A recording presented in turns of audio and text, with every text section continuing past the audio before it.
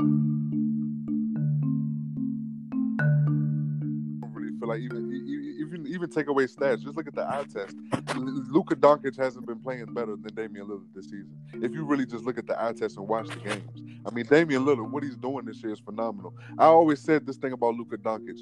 The media messed up Luka Doncic last year, and I'm gonna tell you They why. love him, Because right? they overhyped him. They overhyped the mess out of Luka. They after that bubble when they lost to the Clippers in 6 games, they put this man on such a pedestal.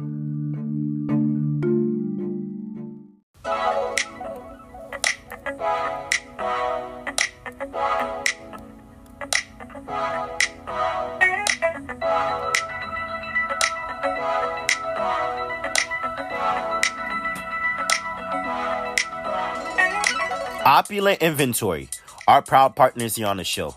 Now you can finally have the Apple product times the Apple guys. That's right, from AirPods to iPhones to MacBooks to Apple Watches to trade-ins and much more. Now you can have the Apple product of your dreams.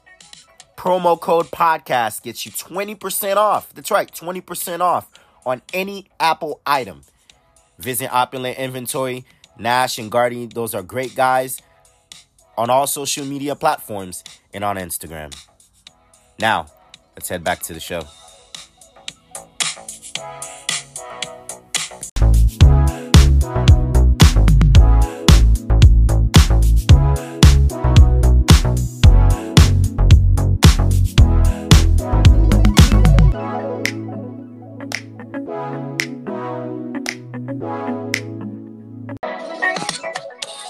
We are back here in the Sebi Podcast Radio Show. NBA news, NBA coverage, All-Star Weekend. All this and much, much more. Inside Studio Z, where we reside, myself and Michael Gray. Back at it again. Mike, tri-state area Mike, you starting to get acclimated. You starting to get familiar. You starting to, you big time now, Mike. You big time. I heard you big time now in the tri-states, eh? Nah, we trying to get like you, Sebby. It's all good. But it's dope out here. It's another week of great basketball, another week of sports. I'm loving it, man. You know, we had another snowstorm yesterday, but it was minor. It wasn't nothing too crazy.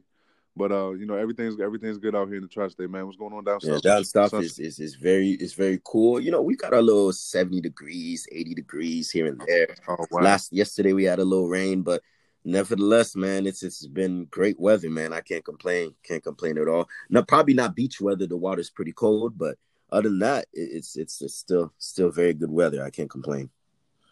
Always vacation vibes whenever you think about Miami and Florida in general and stuff like that. So, I mean, Orlando and things. So, I'm not surprised. I definitely got to take a trip out there soon. You have to, of course. Speaking of taking a trip, let's take a trip to around the new and all around the league. There's a lot of news, Mike. Obviously, the Draymond Green comments has been going on in the NBA. We have DeMarcus Cousins being let go. 4-time All-Star DeMarcus Cousins being let go from the Houston Rockets, according to The Athletic.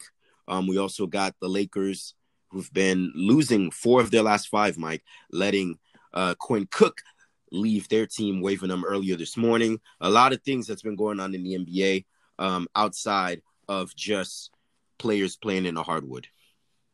Yeah, it has.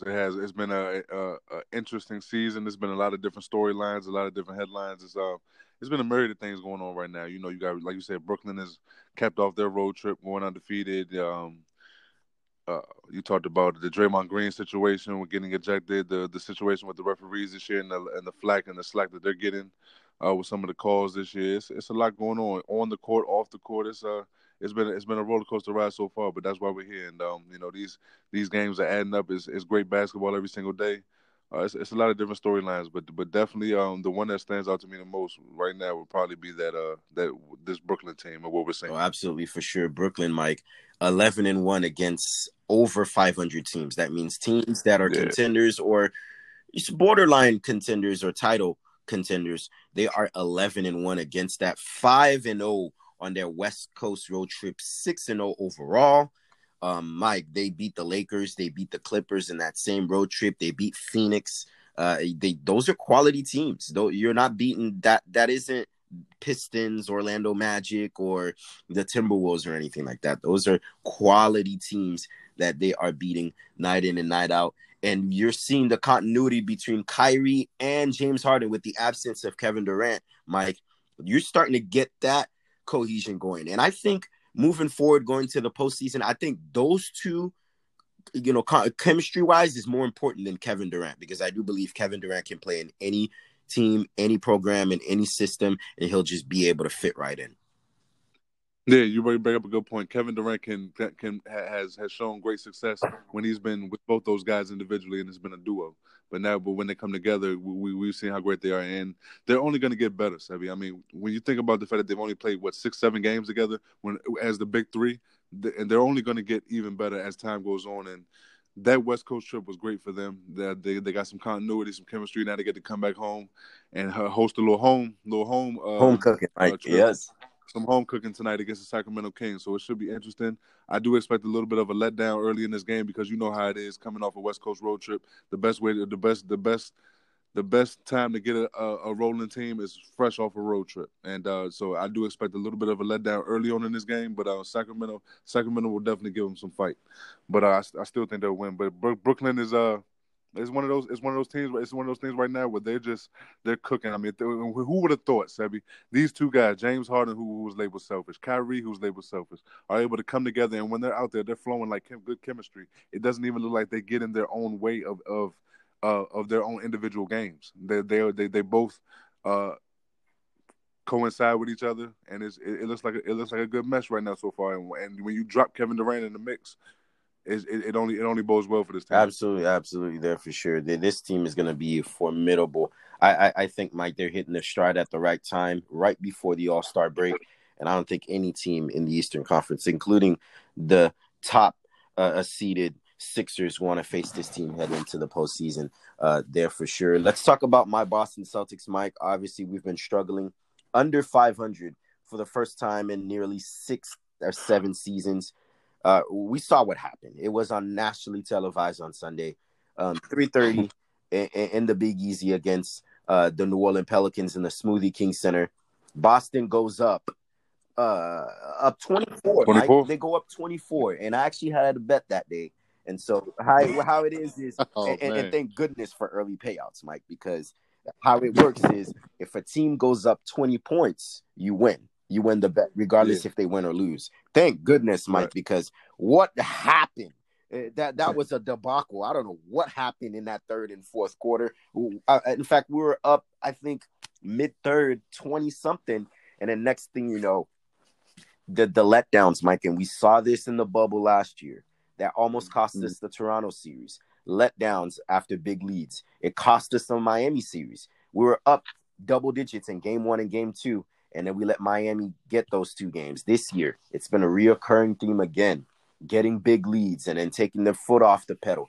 This team just doesn't find a way to close games. And I think we got to start looking at Brad here. We got to start looking at Brad Stevens here. Yes, we understand Kemba Walker is hurt and he's dinged up. And we understand how big of an absence Marcus Smart is. Marcus Smart is the guy that actually orchestrates the offense, but he's the heart and soul of the defense. He's actually the anchor. So those 2 guys, of course, they're hurting us.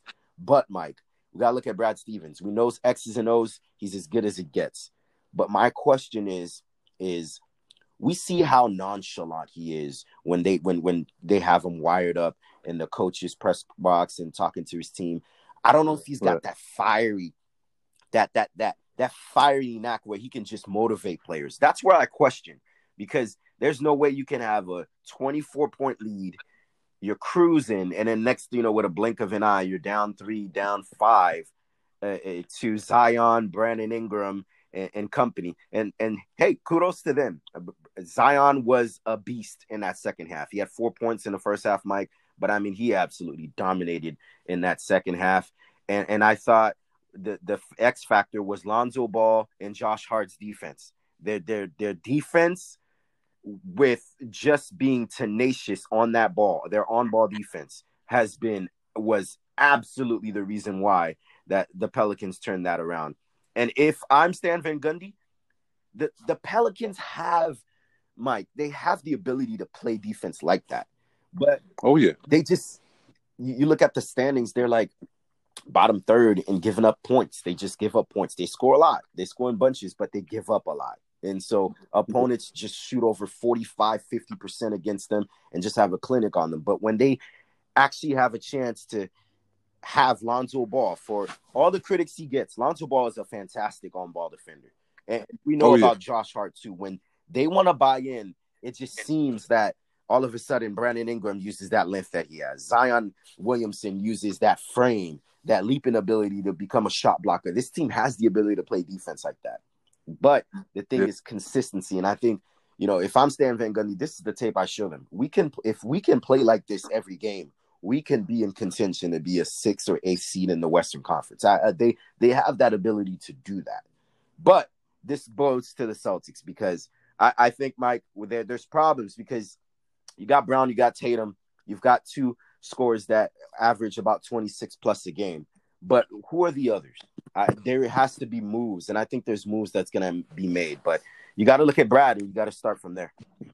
From New Orleans, I'm gonna start off with New Orleans, then I'm gonna segue over to Boston. To your New Orleans point, you bring up a great point about this team and how they have the ability to play phenomenal defense on the perimeter and in the paint. Depending on their rotation, it just has to come from a consistent standpoint. We've seen stretches and we've seen moments, but we've never seen it consistently. And that comes with being a young team. A lot of people got to remember, this Pelicans team is still very young.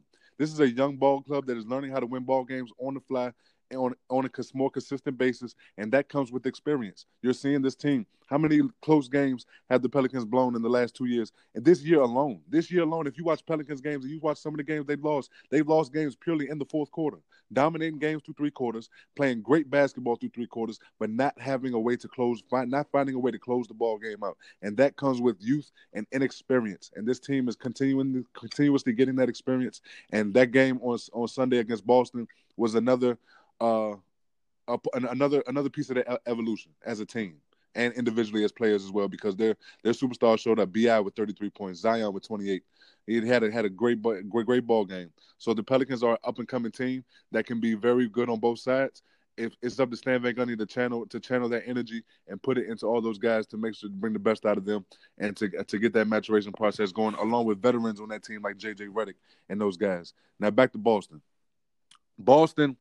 It's a situation with Boston, to me, Sebi, where you have a team where how many times before you see a situation go like completely changed, like where there's changes in a relationship or anything like that, where there was stuff that led up to that point, and then all of a sudden it was a big blow up. That's just like, okay, well, then now we really got to make the move. Like, this is the biggest sign that we got to blow this up, that we got to make this move. I think this was the biggest sign from Danny Ainge. You saw this build-up leading all the way up into that Sunday game. You heard Danny Ainge come out in the media last week and say, "I'm the one to blame when you look at this roster and you see the players, the product that's on the court, that's on me." When you hear him say that, and then you come out and you have a game like Sunday, that's the last straw, Mike. Yep. That's the last straw. That's the last straw. For somebody as competitive as Danny Ainge, that would be the last straw for him, seeing you blow a 24-point lead. That's the Celtics are not accustomed to doing that. So I definitely see a move being made soon. I understand that Kemba and Marcus Smart are out, but we've seen players be out of this lineup time and time again, especially Kemba, and they still find a way to win ball games, still find a way to look at these very competitive. So I'm not using that as a major excuse, because this Boston Celtics team has really underperformed. And you have to look at Brad Stevens. One of the reasons why you have to look at Brad Stevens also to this point is because Brad Stevens, we've seen in the past, has a trouble managing superstar-type egos, big-time player-type egos. And the more that Jason Tatum and Jaylen Brown evolution as a player evolves into that stardom, might bode bad news for Brad Stevens in Boston if he's not able to adapt and find a way to channel that energy and hone it in. So we'll see how it plays out for Brad Stevens in the future. He's always been a mild-mannered guy, but that mild-mannered energy is what got him to this point of being one of the top coaches in the league. So we'll see if he's able to adapt. We'll see if it's something that he needs to do on his end to get the best out of this team, because right now we're just not seeing his message get through to them. I agree, Mike, and that's going to be a problem because there has to be moves, Mike. You look at this roster: Grant Hill, Grant Williams, Javonte Green, Carson Edwards is in and out, but Peyton Pritchard's just solid off the bench. Yep.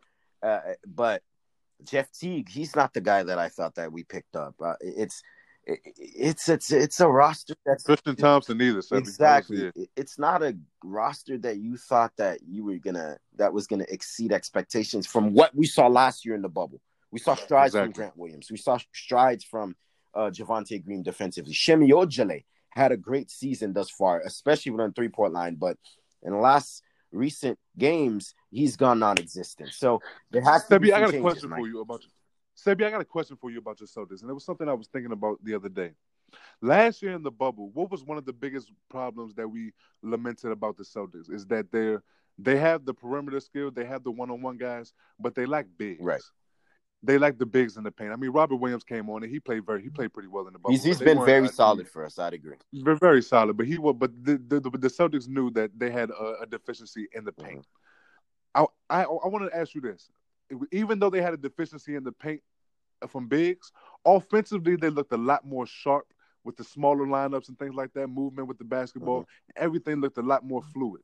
Do you feel like because of the insertion of Tristan Thompson slowing the ball game down, you feel like that's hindering their offense to some degree, and that has something to do with some of their trouble? A little bit. When you bring in Thompson and when you bring in Robert Williams, there's only so much that you can do, Mike, spreading the floor. In Boston, they like to go small. They like to spread the floor because they want the spread it out for when Brown and Tatum's on top of the key, they can have lanes where they can drive and kick or drive and get to the cup. You can't really do that because Robert Williams, and Tristan Thompson clog up the paint. Now, that's good at times because for offensive glass, they're a menace on the boards. But for players like that, it's like, you know, they want the floor space. And this is what today's games come. It's like, are we going to put the big in and sacrifice rebounding and getting hammered on the glass? Or do we want the floor spaced for some of our elite players, our wing players, to get to the rim? We saw what Russell Westbrook and Harden tried to do last year. That didn't work. So you try to sacrifice something. Now, the reason that they like Tice a lot is because Tice can spread the floor. But on the opposite end is he's giving up a lot of size and a lot of height. So it's one of those pick and poison. I would like to have, if possible, I would like Drummond. Now, Drummond, he doesn't spread the floor around, but he does all the dirty stuff, Mike. He's your utility guy. He doesn't need a place to be run for him. He can get his points off of putbacks, off of lobs, things like that. But also we needed that identity, that enforcer inside to rim protect, right? But we are giving up a lot, you know, not being able to spread up the floor. That was where the Blake Griffin conversation comes. But then again, you know, we can spread the floor with Blake Griffin, but then again, on the defensive end, he's giving up a lot. Blake is 6'11", but Blake hasn't really been that guy throughout his career about being a defensive enforcer. So it's pick or poison, Mike, on what it needs. But there needs to be changes. I think not only a big Mike, but I think we also need a quality guy off the bench that can produce points, right? Nice. We thought Teague was that guy. Peyton Pritchard at times, but he's still relatively young. But this is where I think we've missed Brad Wanamaker. I think this is the area that I think we start to miss some of these guys, these quality guys that we let go in free agency, or some of them just walk. So we'll see what happens. But I think Marcus Smart and Kemba as well is probably a big thing as well. But things to come, Mike. Yeah, definitely things to come in. It was something I was thinking about because the spacing. I mean, they capitalized so much off that last year. And this year, it just doesn't seem like it's been as fluid. The offense hasn't been as fluid this year. You know, the guys are still putting up big numbers, Tatum and Brown and those guys, but they're not as efficient. Another thing, Mike. Last year, Boston was top 5 in defense, top 5 in offense, right? That's what led them to the conference finals, and they took them to 6 games, although they, you know, they disappointed a lot of people. But this year, you know, not the same.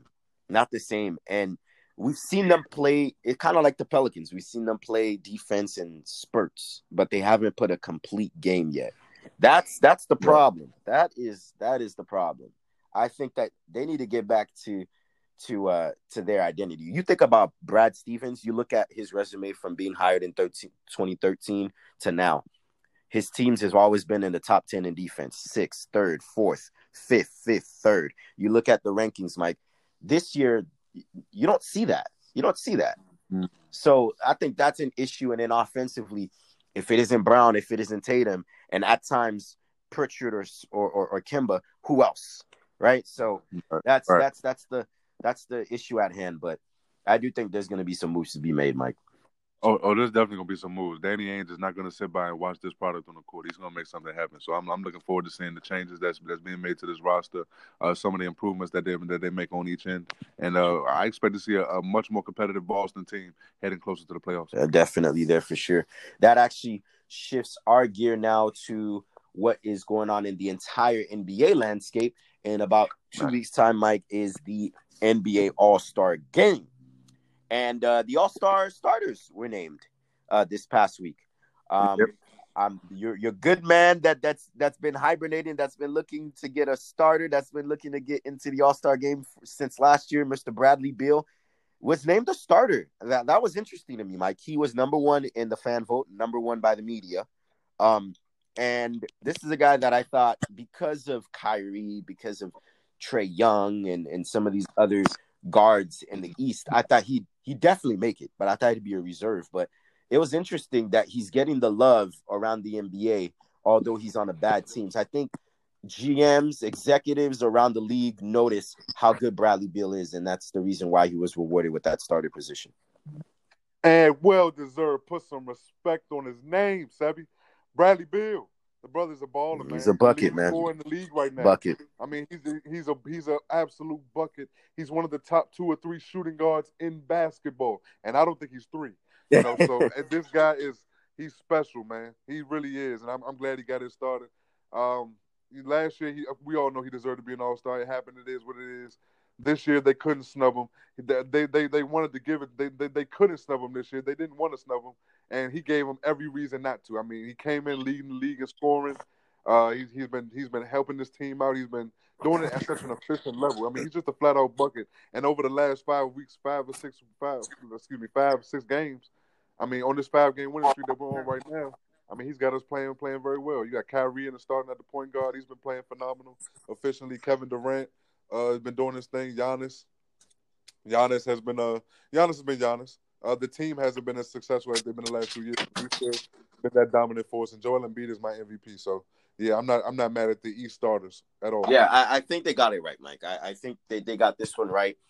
Maybe you could have put Harden there, but I think overall body of work, I think Beal has had a better overall season, given that he's working with less, Mike. He's working with less in Washington, and for what he's being able to do, I think he was well deserving of being tabbed that starter.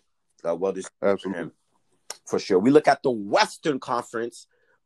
Nothing glaring except the shooting guard position, Mike. You got Steph, you got LeBron James, Kawhi Leonard, and then of course Jokic. All of those guys, I think we don't have a problem with. But the glaring issue here is Luka Doncic over Damian Lillard. Damian Lillard, Mike, is 3rd in the NBA in scoring, number 2 in offensive efficiency. Without McCollum, without some of these key players that they have right now, Terry Stotts in this team is kept afloat as a top 4 seed in the Western Conference, and that's because of the play of Damian Lillard. He's sacrificing a lot this year, Mike. He's scoring a lot, but less shots, and that's being able to get some of these guys involved. I thought, at least in the first part of the year, you look at all the stats, I think he's had a better overall year than Luka Doncic. I would have named him a starter over Luka. I think that's the only glaring thing that you can say in the West. That's the only glaring thing I have in the West as well, and I don't really feel like even take away stats. Just look at the eye test.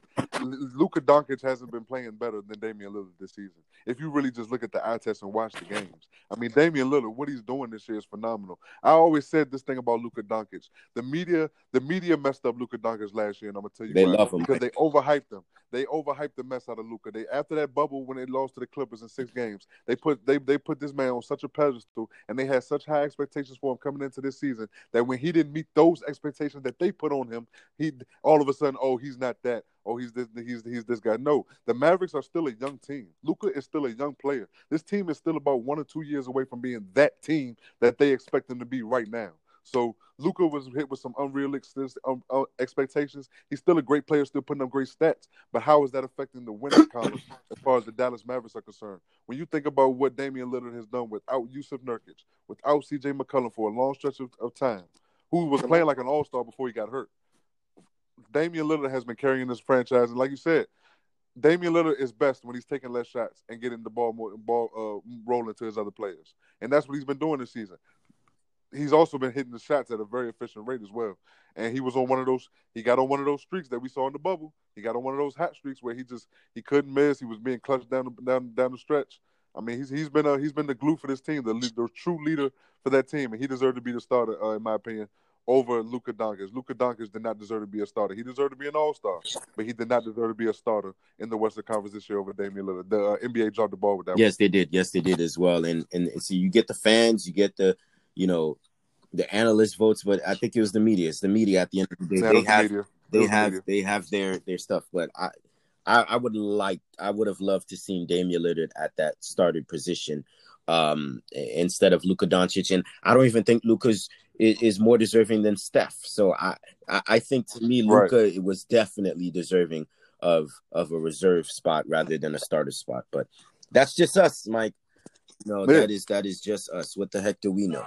Because when we come back, we'll make our own reserves, right? We don't need the media or the fans. We'll make our own picks. The 70 Podcast Radio Show, live inside Studio Z.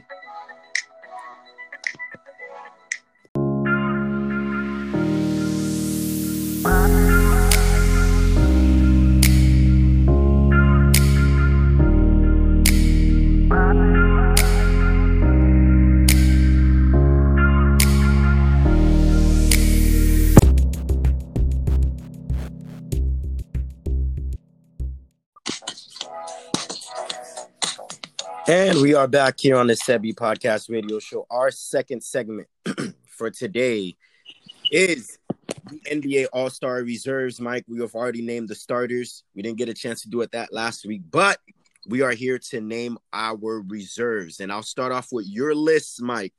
Some very interesting names. So let's see what you've got. Let's do it. So we're going to start off with the East.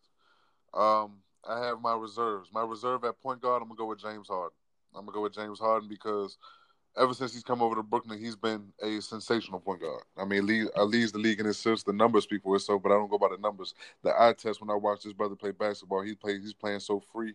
He's playing so confident. He seems very happy in Brooklyn playing with these guys, man. And so I'm going with James Harden, and he's actually stepped it up defensively as well. Zach LaVine has been playing some tremendous basketball, especially from an individual standpoint. I mean, offensive scoring for him is just too easy, Sebi. Right. I mean, it makes it look too easy. He's been on a tear, especially the last I want to say 9 games or so. It's been ridiculous, man. I could not leave Zach LaVine off the All-Star team. I'm not looking at his team's success because I feel like his team is one of the most competitive teams in basketball if you take away their record and just watch the games. They're a very competitive team. But Zach LaVine, he's special. Jason Tatum in my 3. He's been playing very well this year. You know, he's taking that next step and stuff. So I like what I'm seeing from Jason Tatum. He's at my 3 of reserve. Julius Randle is my power forward reserve. Agree, Mike. Julius Randle has been playing very well for the Knicks. Sebi, in my opinion, the Knicks have exceeded expectations already. Mm-hmm. I don't think certain teams expected them to look this good. They won 15 games, I want to say, last season. They've already hit that mark this year. So it's going to be it's impressive to see Julius Randle play, and he's balling out sensational. Domantas Sabonis. Indiana Pacers have been a quiet team that been going under the radar a little bit. They're still in the top 4 or 5 in the Eastern Conference. But they've gone under the radar a little bit. But Domantas Sabonis has definitely gone under the radar because he's not a flashy guy, Seb. He's not a flashy scorer. He's not box office must-see TV, but he gets the job done, and he's been helping lead that Indiana team. Jaylen Brown, I'm going to go with Jaylen Brown because Jaylen Brown has continued to improve his all-around game this year. I mean, we know what he brings to the table defensively, but offensively, he's turned into pretty much a walking bucket, and he's getting to that point now, and I like what I'm saying from Jaylen Brown. This year, Gordon Hayward. Gordon Hayward is in the conversation for comeback player of the year. I love what he's doing in Charlotte. He showed that in Boston it was too many players with in the same position on that team, and they didn't give him an opportunity to really do his thing and shine with those young guys on the come up. And now he's in a new situation in Charlotte. The offenses are ran through him a lot, and he's making big time plays. So those are my reserves for the east side. Interesting. Okay, so I guess we'll go back and forth here. All Sure. right, so my list is a little bit different from what you've got from the Eastern side. I thought the East was actually a little bit harder than the West. Oh yeah. It was actually a little bit harder.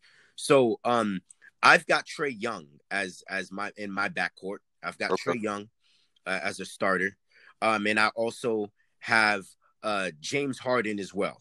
So I've got Trae Young and James Harden. Okay. All right. In the front court, I've got the Celtics tandem, Jaylen Brown and Jason Tatum. Jaylen Brown, he does it on both ends, Mike. I think he's the leading candidate for most improved player of the year. Not saying he wasn't always improved, but not this improved. Career highs across the board. Free throw percentage, field goal percentage, 3-point percentage. I mean, the list goes on. So, and Jason Tatum, I think he was a lock as well. He's been constant too, 26.5 a game. And then up front, I've got Zach LaVine. As well. I mean, come on, Mike, for the right things you said. Zach LaVine, he's been special. I've got Bam Adebayo from Miami. I know Miami is not Bam Adebayo, excuse me. I apologize. Julius Randle. Julius Randle for the Knicks. And just like you said, Mike, Julius Randle and these guys, they've exceeded expectations. This is the Knicks season already. And because Julius Randle, leading scorer, 22.3 per game, a double-double, 11 boards a game. And defensively, Mike, you've never heard that from Randle. Buying into what Thibodeau wants them to do in New York. He's my power forward. And then to round off, I have Van Vliet. Toronto has been special, Mike. Toronto has been special. They've been red hot. Beating the Bucks twice, beating Philadelphia the other day. The Toronto Raptors, they were 2-8, and all of a sudden, Mike, in their last 20 games, 13-7, and now 14-7, actually, because of Van Vliet. And so that actually rounds up my top 7. I go Trae Young and Harden in the backcourt. Okay. I've got Randle, JB, and JT as a starting 5, and then off the bench, I'll have Van Vliet and LaVine. I think that is my top 7 right there. I'm not mad at that Fred Van Vliet because he's actually been playing well in Toronto. Like you said, has been playing very well after that 2-8 start. They won some ball games. So I'm not mad at that Van Vliet. That Van Vliet said that's a nice lineup. Right there. We'll start off with your Western Conference reserves, Mike. Sure, my Western Conference reserves. So at point guard, I got Chris Paul. Chris Paul has been playing well again. I mean, it almost seems like this guy ages backwards. Right. When you watching him play, I like what Chris Paul has done in Phoenix so far this year. He's got those guys with a winning belief. And Luka Doncic was on my reserve. Obviously, he's in the starter, but I had him on my reserve as a guard on there. Paul George as my 3. Paul George has come back this year playing very good basketball. I mean, all the pressure was on him this offseason. He came out and said last year when he was hurt he didn't have an offseason to really prepare. But this year he actually had a full offseason with Kawhi to get some practices in, and you've seen it. They've shown it on the court this year. So Paul George has been playing good basketball. Zion Williamson, I was torn, Sebby. This was a hard one because it was between, for me, at this position, it was hard to put like, Zion Williamson or Christian Wood, which one I wanted to go with, because Christian Wood had been playing good basketball, but he was hurt. And you can make a real case for him also because of ever since his absence, they haven't won a game. They were defeated ever since he got hurt. So it was tough between Zion Williamson and Christian Wood, but I ended up going with Zion Williamson because he's been playing very consistent basketball through a long stretch of time. So Zion's rounds up for Anthony Davis is at 5. And I understand he's hurt and everything like that, and he more than likely won't play in the All-Star game. So I would insert Christian Wood in that spot right there if I had to put one right there over Anthony Davis. But I had Anthony Davis before the injury. Interesting. That's right. Because he may not play. That's right. Yeah. He's more than likely not going to play. But I had AD before the injury. But Christian Wood might have to fall in that line. But Devin Booker also is one of my reserves. He's been playing good basketball this year. Yes. And to round out my Western reserves, I'm going to go with Brandon Ingram. He deserves this moment because last year he became an All-Star, and this year he improved from what he did last year.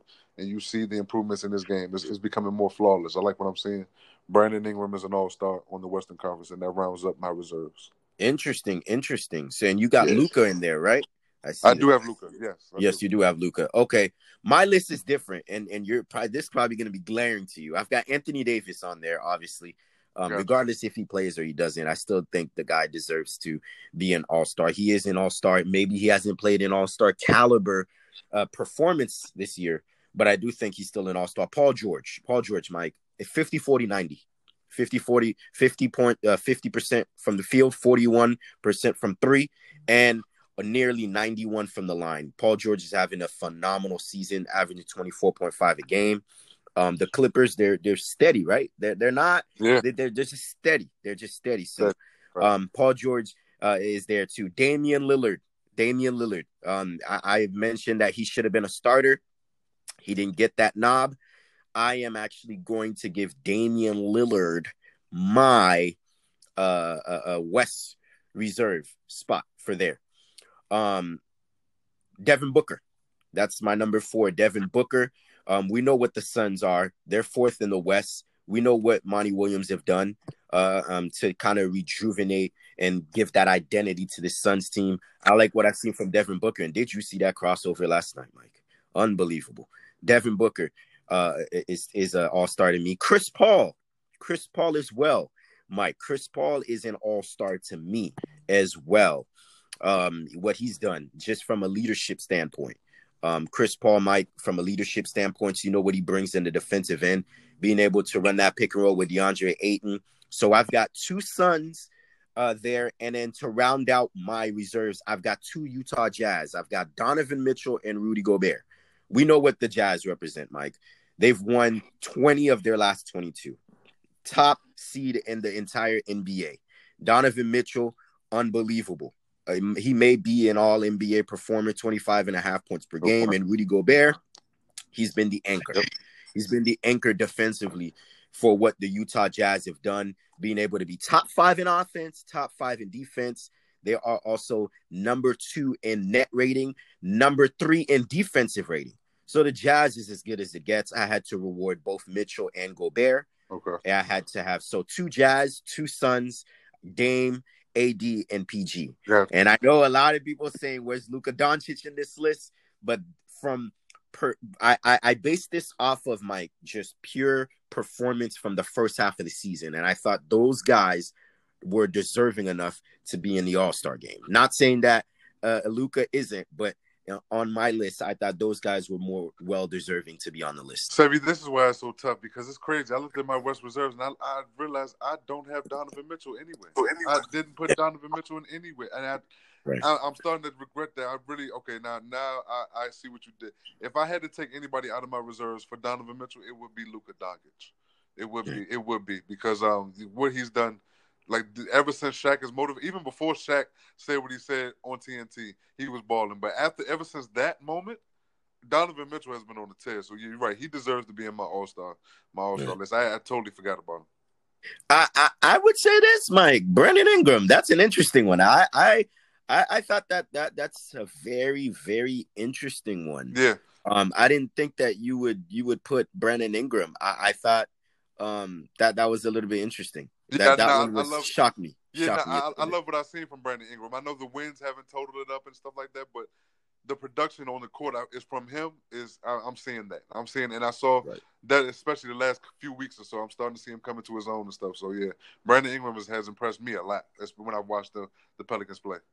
And Zion Williamson is interesting. I know that the media wants to see him in an All-Star game just because it's Zion. I just thought that, overall, Gobert, AD, he's going up against those type of forwards, power forward centers in the West. It's difficult.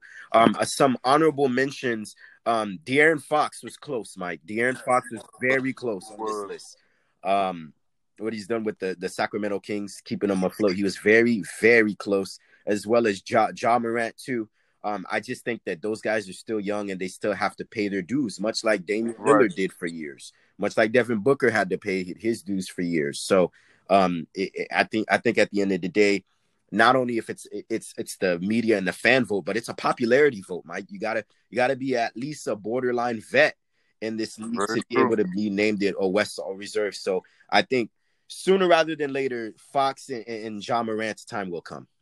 Yeah, when you have tough competition like you do, and so much competitive balance across the board, you're going to have players every single season that you say, "Oh, they're all-star caliber. They could have been in," but it's a small list, and you have to be that much more extraordinary. You have to play at that much of a higher level. So, it's their time is coming. Their dues will be here. They're just going through what they're going through right now. All it will do is motivate those young guys to come out even stronger and make sure they get that nod next year. Agreed. In the East, an honorable mention. I had Jimmy Butler, but he's been out for most of the year. We all know Jimmy Butler is a all-star for sure.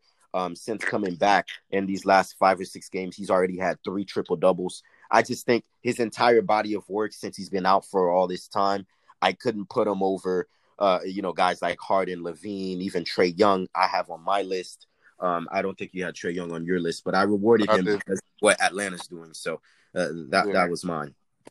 Got you. Yeah. Now Jimmy Butler. It was only the injuries. Because the injuries affected also the Miami during that time span when they were losing games and things of that nature. So, I agree. I agree with the Jimmy perspective. But Trae Young was one of the honorable mentions for me because he has been playing well for the Hawks this year. It's just been so tight, man, with so much competitive balance, man. It's always going to be somebody that's all-star worthy that's being left off, and that's the situation we have this year with a few players, actually. Yeah, interesting. Gordon Hayward, an all-star, Mike. Gordon Hayward, man, I love what I'm debatable, man. I'm biased, Sebby. I've been watching. I ain't gonna lie to you, Sebby. I've been watching a lot of Hornets games, a lot of Pelicans games. That's why you see a lot of love shown that way. But it's all good. All right. I'm pretty sure we'll have a lot of these to come. Folks, if you want to chime in on both of our lists will actually be updated on Instagram today. Mike's list and, of course, my list as well. You can chime in. What did we get right and what did we get wrong? But when we come back, our third and final segment, college football, college basketball, and also some NFL stuff. The Sebby Podcast Radio Show, live in Studio Z.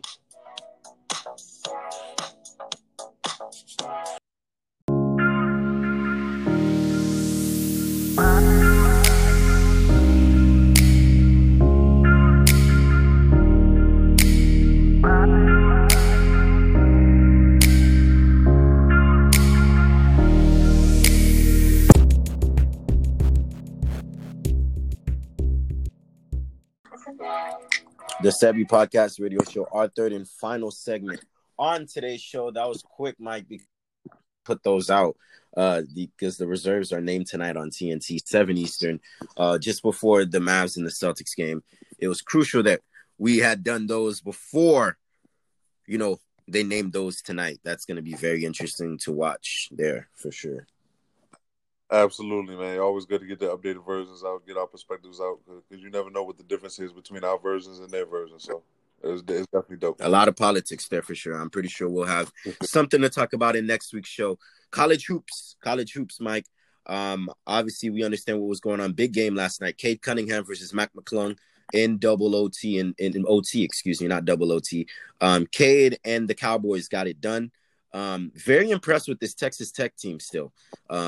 Going into obviously the Big 12 tournament in a few weeks and things like that.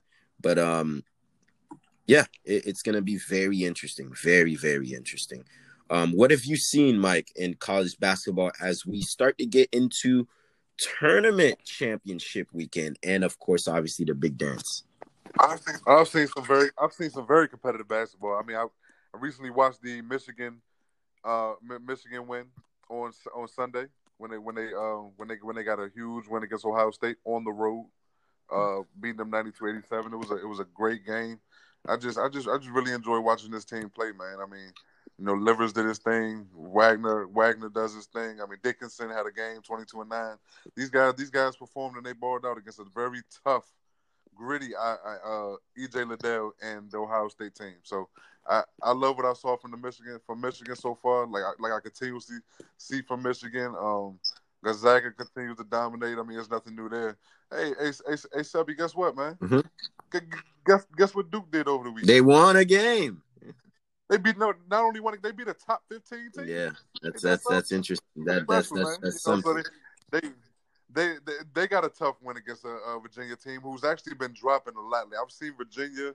Virginia is one of the teams, Sevi, that I've seen drop tremendously over the last 2 weeks. From going to the top 5, top in that area, to now you're in the top 15, to now losing to Duke. Now you're probably going to be somewhere between the top 20 after this one. They've dropped tremendously over the past few weeks or so. UVA is not the team that we've expected them to be. They've actually slipped the last few games. They need to get more consistent because the games that they're losing are costing them seedings, and that could spell danger for them later on. But all in all, I'm just seeing some competitive basketball, man. I mean, it's just back and forth. Big time performances, but yeah, it's been some good basketball so far. I'm just ready for the tournament, man. Yeah, absolutely, that for sure. The question still comes: do we put? Is there anybody that's going to be able to beat Baylor? Is there anybody that's going to be able to beat this Michigan team, Mike? Anybody that's going to be able to meet the Gonzaga? And think about this, Mike. The Big Ten, 5 teams in the top 10. Now, that's how strong it is. So top heavy. What are we seeing in that top 10 line? Man, we're seeing competitive balance across the board. I mean, we're seeing guys. We're seeing teams all over, like Michigan, Ohio State, of course. Illinois has been playing good basketball. They're sitting at number 5 right now. I mean, what we're seeing right now is from 1 to 2. They're levels ahead of 3 to 10. Yeah. If that makes sense. Right. Yeah. I mean, I wouldn't say too much levels ahead of Michigan. Mm-hmm. And probably Ohio State. I would put Ohio State somewhat in that category. But from about 4 to 10, that's the competitive balance that's about almost equal to some degree. Because 1 to 2, I mean, Gonzaga and Baylor, they're just top notch. I mean, and Gonzaga's a strange team, man, because it's one of those teams that's hard to gauge because they're so dominant against lesser competition. Right. So it's easy to say they're number 1 right now and this, that, and third because they were given the preseason number 1 to start the season. Mm-hmm. But at the same time, when you give a team like Gonzaga the preseason number 1 and they go against lesser competition throughout the season, you're going to see them hold on to that number 1 for a long time until they run into some stiff competition later on in the game. They've dominated this season, so it's going to be tough. It's going to be tough for teams to combat them. I do believe Baylor is right there with them. Baylor, I know for a fact, Baylor is right there with Gonzaga. I know that for a fact, if not probably better than them. And they might be better suited heading into March Madness because of the competition that they played as opposed to with the competition that Gonzaga's played, getting them prepared for March. So that's what I look at it from the standpoint of not only who's on the level of Gonzaga or Baylor, but how good really is Gonzaga, because we haven't really seen them go against anybody. They've dominated everybody by double digits except West Virginia. Yep, absolutely there for sure. They've dominated everybody. Over the weekend, we saw Michigan and Ohio State, Mike. That was as advertised. 92-87 for the Wolverines on the road in Columbus, beating the mighty Buckeyes. That was a big game right there, because not only does it have, scenarios and implications in who gets that, wins the Big Ten regular season championship in the Big Ten, but also it has implications on that one line for when it comes to seeding coming into the tournament. That was a huge win on the road for Juwan Howard's team. Absolutely, man. It was fun to watch, Savvy. I don't know if you got a chance to tune in, but it was an amazing basketball game. I mean, back and forth. I mean, you just saw it felt like a March Madness tournament game.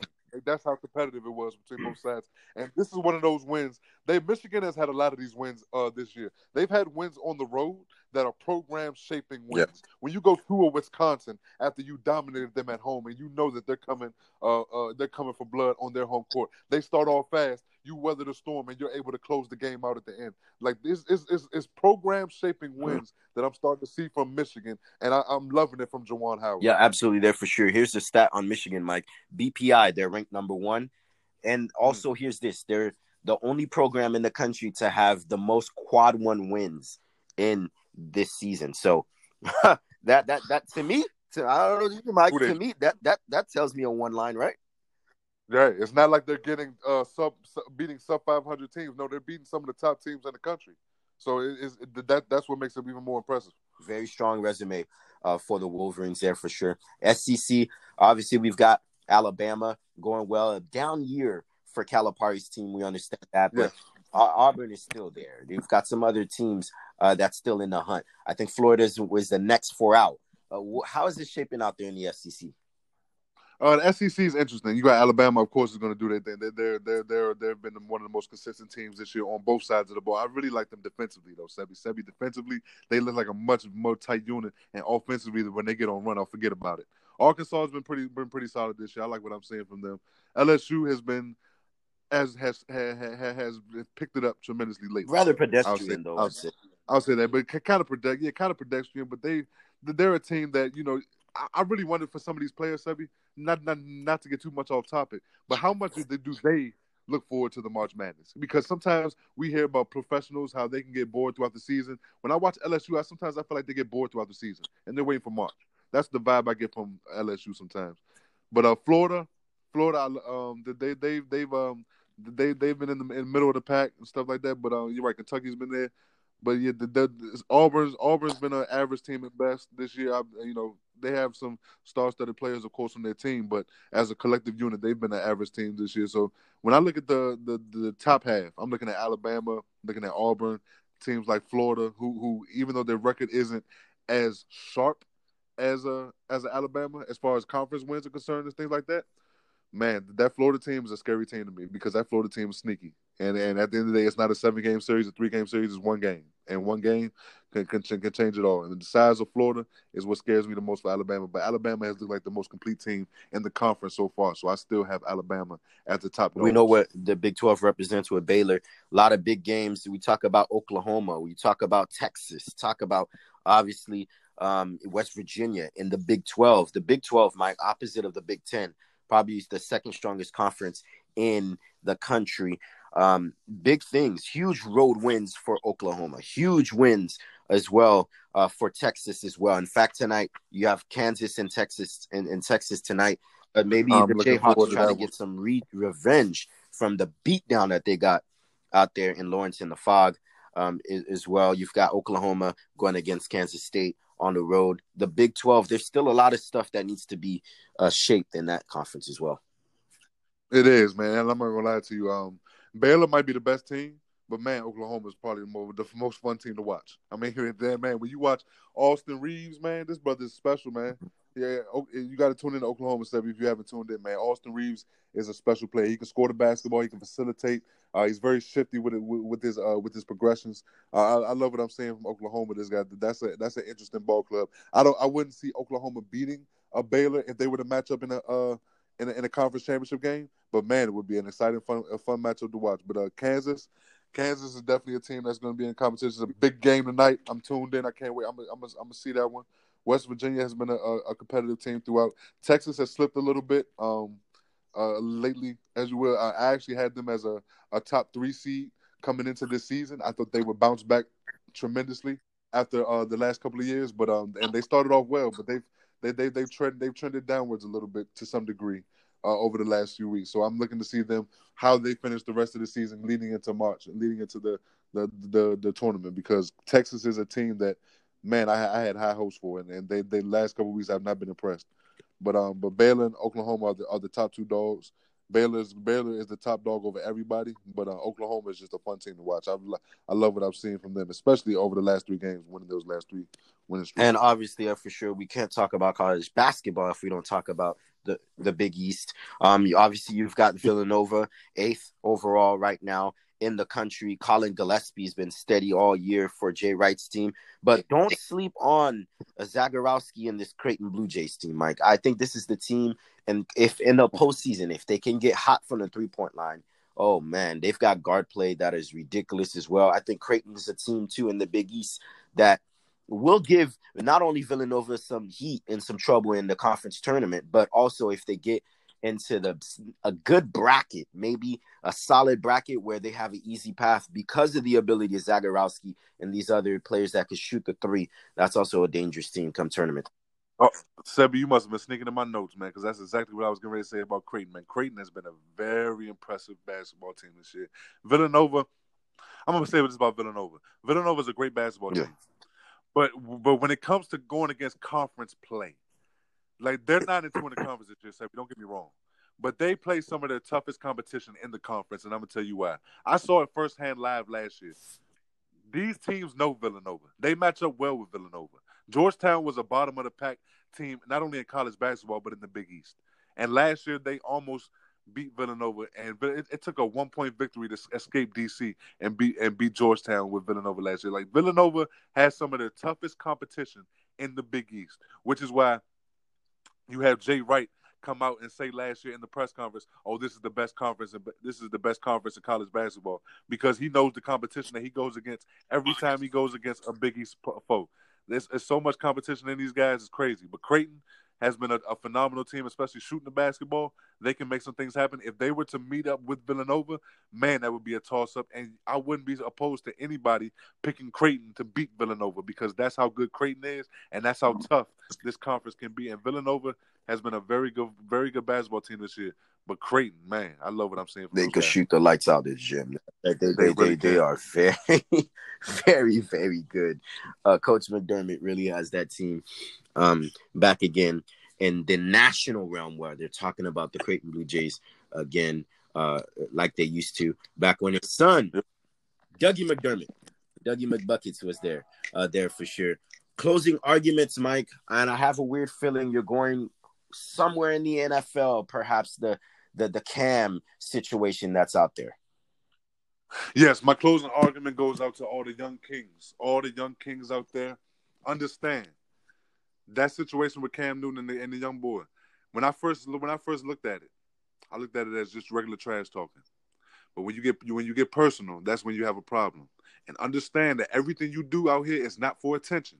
You don't always have to go on do everything for social media likes and for views and for fame and this, that, and the third. Sometimes you might run into that wrong person that might give you the attention that you want in a negative way.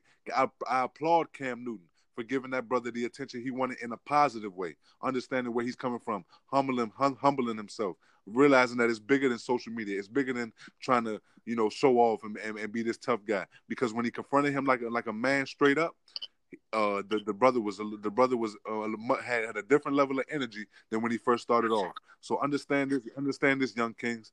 When you confront a grown man and you confront a grown man on a grown man level, you have to understand that he will come back at you on a grown man level because he feels like you're there as well, or he will educate you and let you understand if you're not there. Nah, this ain't you, bro. This ain't what you need to be doing. So yeah, it was great. I love what I saw from the young boy because it gave him a chance an experience to understand. It's a learning curve. From Cam Newton, it's a learning curve. All it is a learning experience because we've all been there. We've seen kids like that all the time. We were those kids when we were younger. We wanted to talk trash to, some of the top players and that's that and the third, just to see their reaction and things like that. But understand, you can go too far with that sometimes. Trying to get too much attention can get you too far. And I love the way Cam Newton handled the situation. They squashed it out and talked to like young men. And that young king will learn from that. And he will be a better person later on in life because of that. And hats off to Cam Newton for that dialogue that they had, and hats off to the young king for apologizing and making things right because that's what it's all about at the end of the day. Absolutely, there for sure. And I think Cam, you heard what he said, Mike. He said that his pride won't let him believe that there's 32 quarterbacks in the NFL that's better than him. His pride won't let him happen. I think we're gonna see a vengeance-like year for Cam Newton. I thought it'd be last year. But, man, I think this year, he's got something to prove, motivation. People are talking about him, bashing him. And he's asking, like, it's funny. Brandon Marshall, one of the favorite podcasts I like to watch, of course, that they got going on with Shannon Crowder and my boy Ocho Cinco. I am an athlete, man. That is as good as it gets. And they had him as a guest, and he said that there aren't 32 guys that is better than me. Brandon asked the question, so what do you think are you? You're top 5, top 10? What do you think are you? He said, I know I'm not 32. So it's going to be interesting, Mike. Yeah, it is going to be interesting, and this would be my only rebuttal to Cam. At this point in your career, and any player that has this mentality, it's not about you being better than the 32 other quarterbacks that are starting. It's about, are you the best fit for this team, for this franchise? And outside of New England last year, nobody else thought that you were the best fit to be the starter on their roster. So it's a situation where Cam has to find himself. It's not about being better than other quarterbacks because we all know there's not 32 quarterbacks better than Cam. But there were 32 quarterbacks that organizations felt last year were in a better position to lead their franchise. And that's the biggest key for Cam Newton, that he has to understand which team and which franchise gives you the best chance to excel at this point in your career. And that's where you need to be moving forward. But worrying about who's better between you and the other starting quarterbacks, that's not. Of course, we all know that. That's not the main debate here. So I think Cam needs to shift his focus onto who's the best fit, and that's when we'll see the best version of Cam. Mike's closing arguments. You can never doubt those. You heard it from the man himself. And that is our show for today. Hope everybody has a great rest of their weekend. We'll be here on air next week. The Sebi Podcast Radio Show. We'll see you guys next time. Hey everyone, we're excited just as much as you guys tonight if you enjoyed this show, and frankly even some of our other episodes as well. If you want to show your appreciation for the show, ensure that you leave us a rating and a review in our iTunes and Spotify. And remember, you can stay locked in here and connected. SebiPodcast.info link for the latest news, articles, interviews, and much more. And remember, wherever you're listening on air or online, the Sebi Podcast is wherever you go.